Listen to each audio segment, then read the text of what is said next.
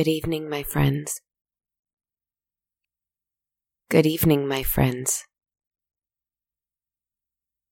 Good evening, my friends. I say it until I feel like I'm reaching through to you somehow. I say it until I feel ears open and listening, ready for my voice. It's the only way I can know, being where I am right now, wherever this is, which is where I still am, unfortunately. I also think it's been about a week since we last spoke. Hard to tell since that depends entirely on her, not me, but I think that's correct. So when I feel ears listening to my voice, I have at least a vague, approximate sense of time, which is nice. Another week of just blackness all around me, then. It started to become somewhat pleasant, I must admit. At first, memory was faded and unreliable, but now it plays before my eyes on this empty black space, like a projector on a screen. Faces I haven't seen in centuries dance before my vision. Who can say how accurate they are in their appearance? But that they're here is lovely. Perhaps they really are here. They've come to me before. Ghosts, phantoms, characters from the stories I've been telling you. Remember? They came to my aid when I needed them. Perhaps I need them again, and they visit me here occasionally. Or it could just be my imagination. In all honesty, it's probably both, isn't it? At any rate, they came to me today.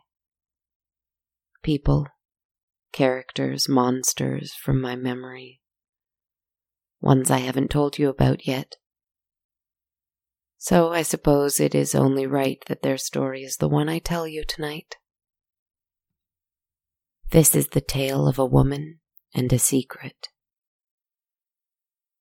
The town had been plagued for years by a series of strange attacks. First, it was simply the occasional coyote, stag, or wolf that was found dead in the forest. This normally wouldn't be concerning, for though these were large and powerful animals, there were larger and more powerful out there. Who knew how many bears roamed the countryside?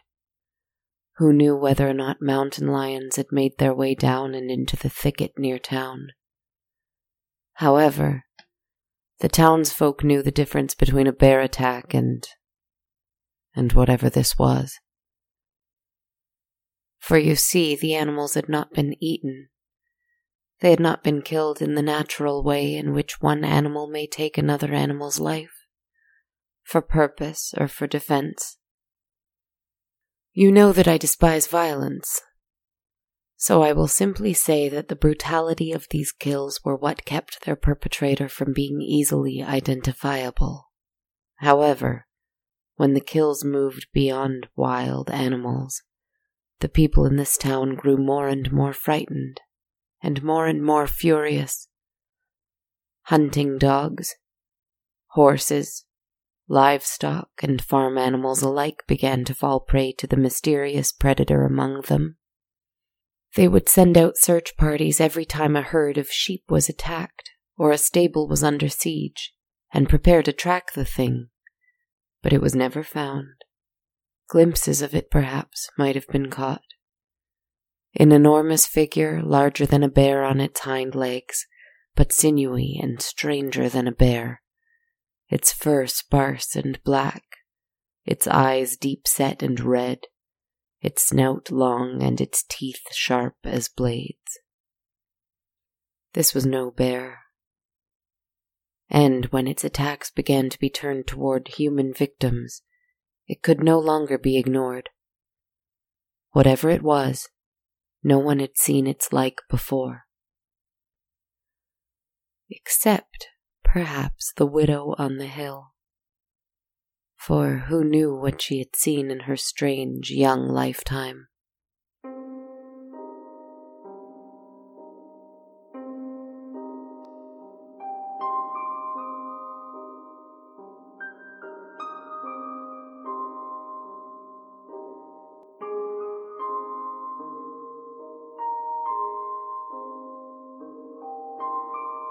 She lived by herself, in a beautiful mansion on a large green estate. She had only arrived 10 years ago, to this place where everyone else living there had been for several generations.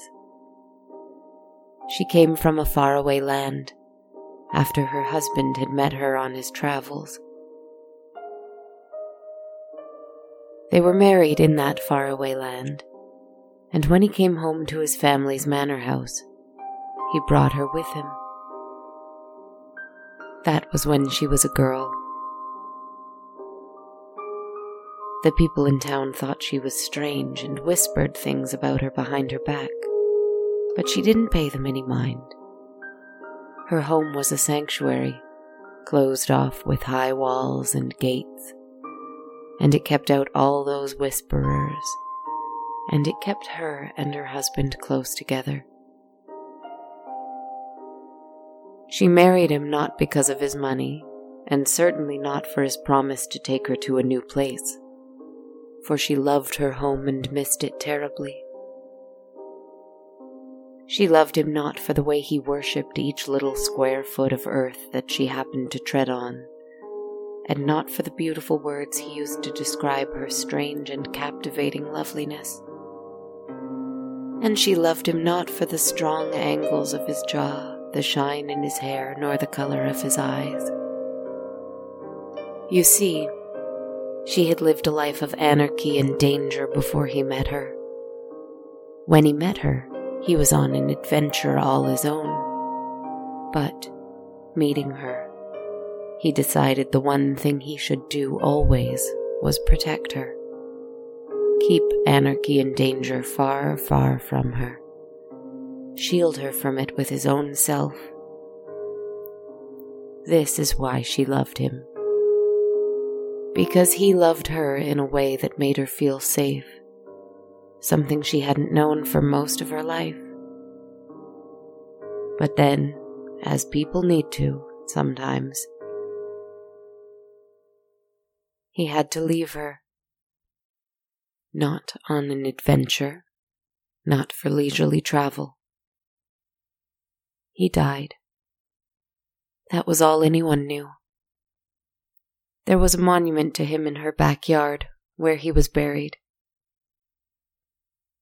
Anyway, back to the murders and the beast. Since she was alone in her large home, far from town and close to the forest, high up on the hill, when the authorities were finally brought in to investigate, she was one of the first people they sought out. "I'm sorry, officers, but I don't know how much help I can be to you," she said. "However, I do think I saw a strange large figure heading off into the east the other night." And so the officers headed off eastward in search of the beast. For days and days they found nothing. And when the town suffered yet another attack on one of its citizens, the police trailed the blood back to the gardens in the widow's mansion. "It must have doubled back and passed through here," the widow said, her voice and her eyes calm as they regarded her with suspicion. A look she had seen many times since her arrival in this place 10 years ago. She had practiced this calm since childhood, for if chaos and destruction was all around her, perhaps she could combat it with an inner peace, or at the very least the appearance of inner peace. "So strange that I neither heard nor saw anything as it passed through." The police couldn't be sure, but certain ones among them felt she was hiding something. They kept searching. They searched the forests. They searched the eastward trails she mentioned. they patrolled the roads and alleys of the town by night, and for another few days they found nothing. But soon the creature found them. It surprised them as they guarded a farmhouse on the outskirts of the town. It had a barn full of cows, sheep, and pigs, and the family who lived on the farm was terrified that they would be struck next. The officers felt that this would be a target too good to miss for this carnivorous creature. They even went so far as to let a few of the pigs and sheep roam within the fenced field, to be a kind of bait. And it worked. In the darkness of the late night, the creature struck. It stole one pig away into the shadows, and the poor animal's screeches alerted the patrolling officers that the beast was near. They aimed their rifles, prepared to strike the instant they saw the creature. But oh, it was so good at moving among the shadows. Its black fur camouflaged it brilliantly. Its calculated movements were almost dance-like and exclusively human, despite the strange arch to the creature's long, spindly legs and the great reach of its long arms and huge hands. Its ears were long and pointed. Its huge jaws dripped with both blood and drool, and its red eyes were the only thing that gave it away in the shadows. The officers shot at it and missed, but it was angry now. It stalked them through the night, one at a time. It knew how to confuse them and separate them from one another. It fought many of them, dodging their bullets and managing to wound several of them, even killing one most unfortunately. Whatever it was clever, and it was calm. And it had the upper hand. That is, until one of the frantic shots from the rifles made its way to the creature, grazing the side of its face and one of its ears. It howled a horrible, painful, monstrous howl, and it ran off into the hills, towards the widow's mansion. They knocked on her door the next day, and she was nowhere to be found. They went around the house looking for an open window or door, their rifles held in their still shaking hands. They found the widow outside, standing by the grave of her husband, laying flowers down on it. "Have you found the beast yet, officers?" she asked, and turned to look at them.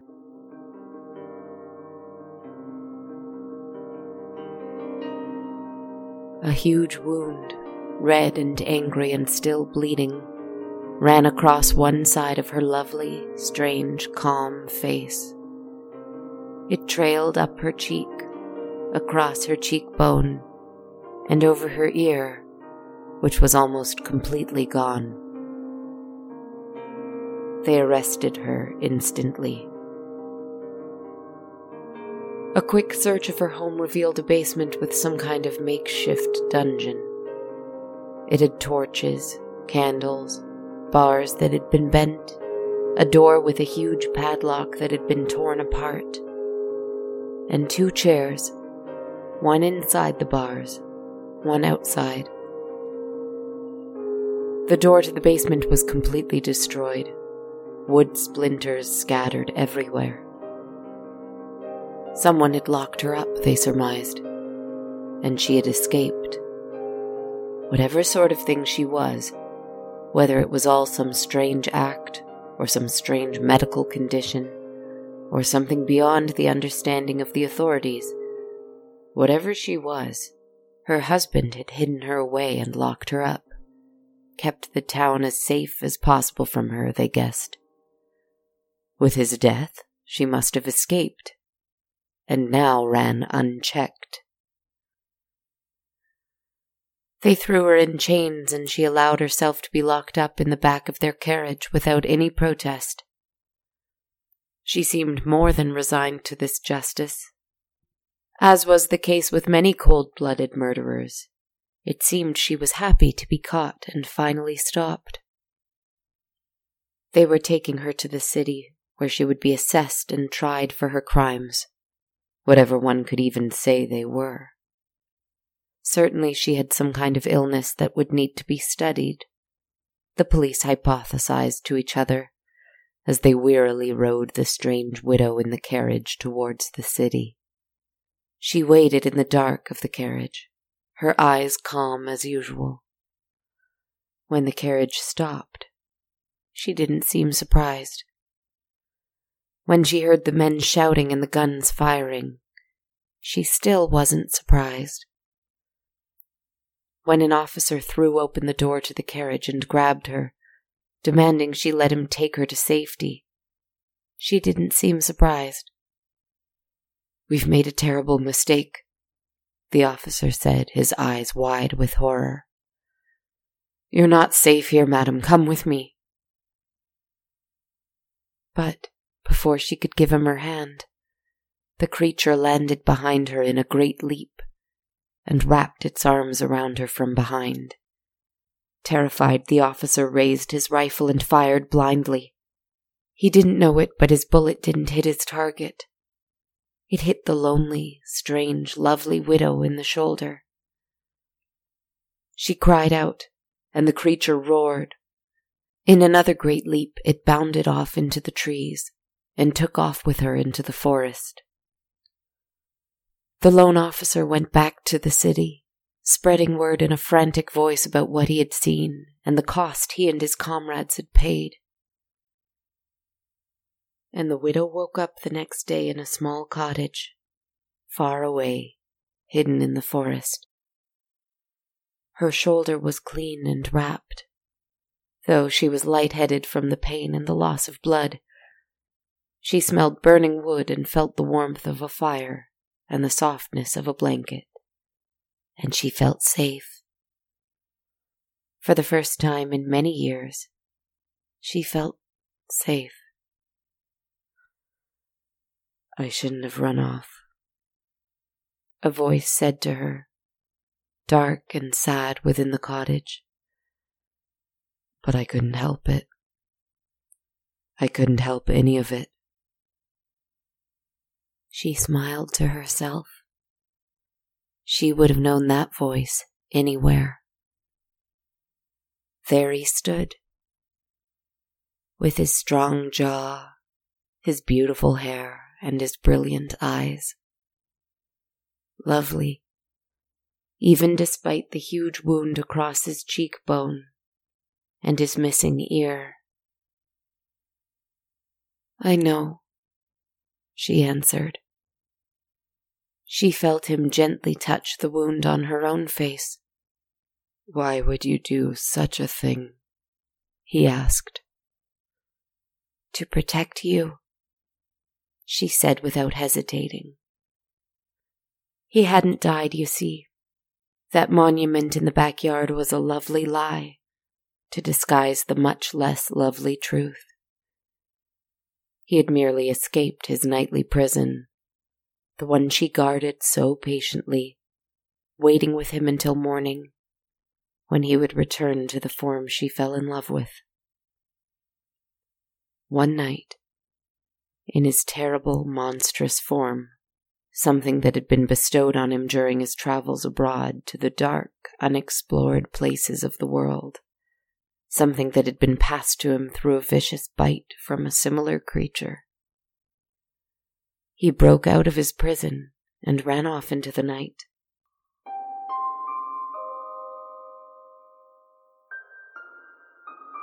Yet, even throughout those terrible years where he dared not return home and endanger the woman he loved, she'd catch glimpses of him in the forest. By night, she'd see the huge, terrifying creature and wonder if it recognized her still, or if she was merely prey to him. By day, sometimes she'd catch him in the corner of her eye in the garden, leaving behind little gifts of herbs, flowers, trinkets. But he never stayed for long. His goal, always, was to protect her. But now he had failed, and here she lay, injured terribly because of him. Near death. Unless, that is, they were to make a decision together. How did I learn of them? Well, my friends, because when I hear word of a terrible, fearsome monster, it is in my nature to seek it out and see it with my own eyes. I do not fear snapping jaws and red, glowing eyes, you see. But I did not see a terrible creature, part bear, part wolf, part monster, part man. I saw two of them.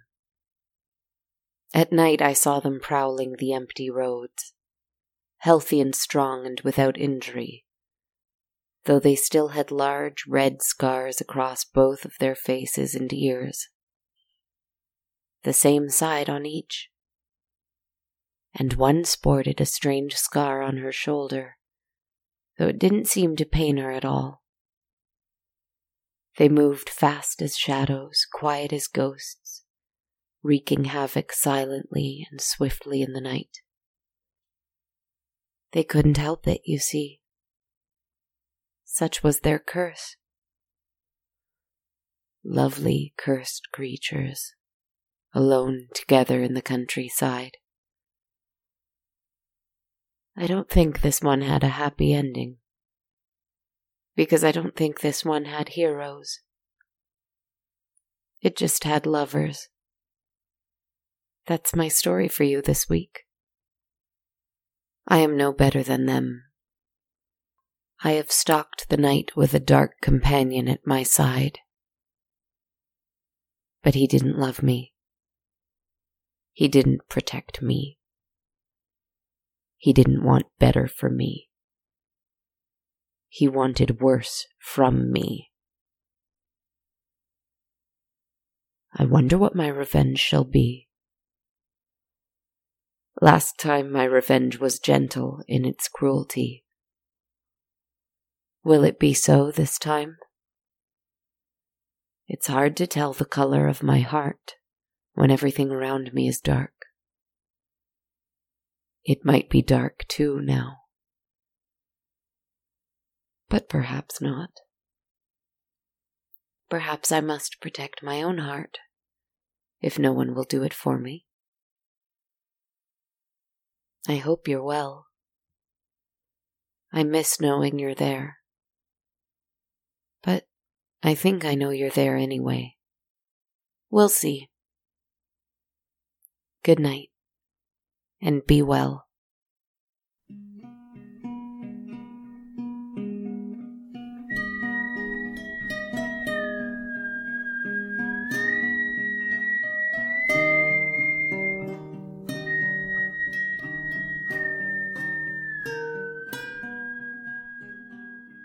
Hello everyone, this is Kristen. I'm the creator, writer, performer, podcaster, composer, sound designer, and all that behind On a Dark Cold Night.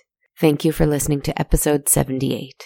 First off, I have to send a big thank you to Instagram artist rock_on_a_cart, who created a beautiful piece of art based on, I think, episode 5, The Mirror. Thank you so much for sharing your art with me. I posted it on my social media pages, so you can check it out and have a look. If any other listeners out there have artwork you want to share that's inspired by the show, please feel free to send me a shout out on social media. I'd love to see your work and hopefully share it around too. You can find me on Twitter at A Dark Cold Night, Instagram at Dark Cold Night Podcast, and on our Facebook page and YouTube channel, both called On a Dark Cold Night. You may hear a little cat making noise in the background. Yep, pay no attention, because he picks recording time to get upset about stuff. If you'd like to support us by leaving a review, you can do so on Stitcher, iTunes, or on our Facebook page. You can also support my work in a really awesome way by listening on the free Radio Public app, where every listen goes towards me as your podcaster being paid for each listen. If you'd like to donate to the show, you can support us on Patreon, where every monthly patron of any amount receives access to a link of the soundtrack of the show. You can find out more information at patreon.com/darkcoldnight. If you only want to donate once and aren't interested in the soundtrack perk, you can buy me a coffee at ko-fi.com/darkcoldnight.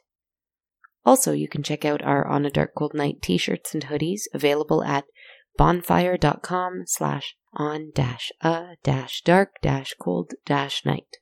Thank you so much for listening. If it's bedtime for you, I hope you have a great night and a restful sleep. If it's not bedtime, I hope you're having a great day and continue to do so. Take care, my friends. Until next week.